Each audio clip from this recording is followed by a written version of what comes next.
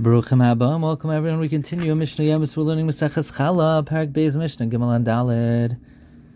We know that in order to separate Chala, you have to make a bracha. But if one is not properly clothed, one cannot make a bracha if their erva is uncovered. A woman could sit on the ground and separate her Chala unclothed because when she is sitting on the floor, she's able to cover herself. She could sit in a way that her erva is covered, pressed against the floor, so she can make a bracha.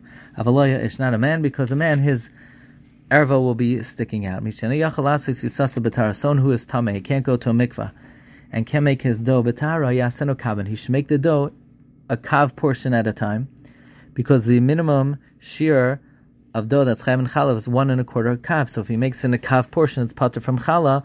So he's not making challah tameh. V'al yasena b'tumah, but he should not make the dough in a state of tumah, and then he's going to have to separate challah, and it's going to become tameh. That's the opinion of the Tanna Kama. Rabbi Kiva says yasena b'tumah, he should make it in tumah. V'al yasena kavim, he should not make it in kav portions. Shekashem shehu kari la tahira, just as one designates tahar dough for challah, kachu kari la tameya. One designates.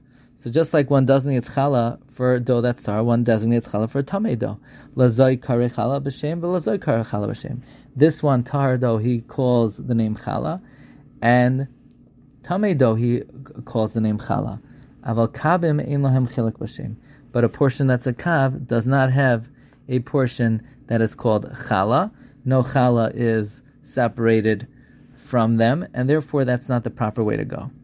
Now, says Mishnah, one who makes dough in portions of a kav, and the two doughs touch each other, p'turim min challah. They are exempt from the obligation of challah, ad sheyishoichu.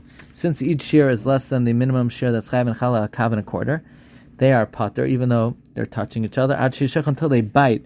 Bite means that when you pull one off the other, part of the other dough will be pulled with it.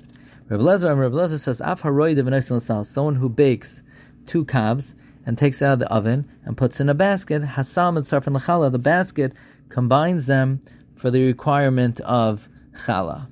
Wishing everyone a good tiyar, a gebench tiyar, a gemar chasim atayvat.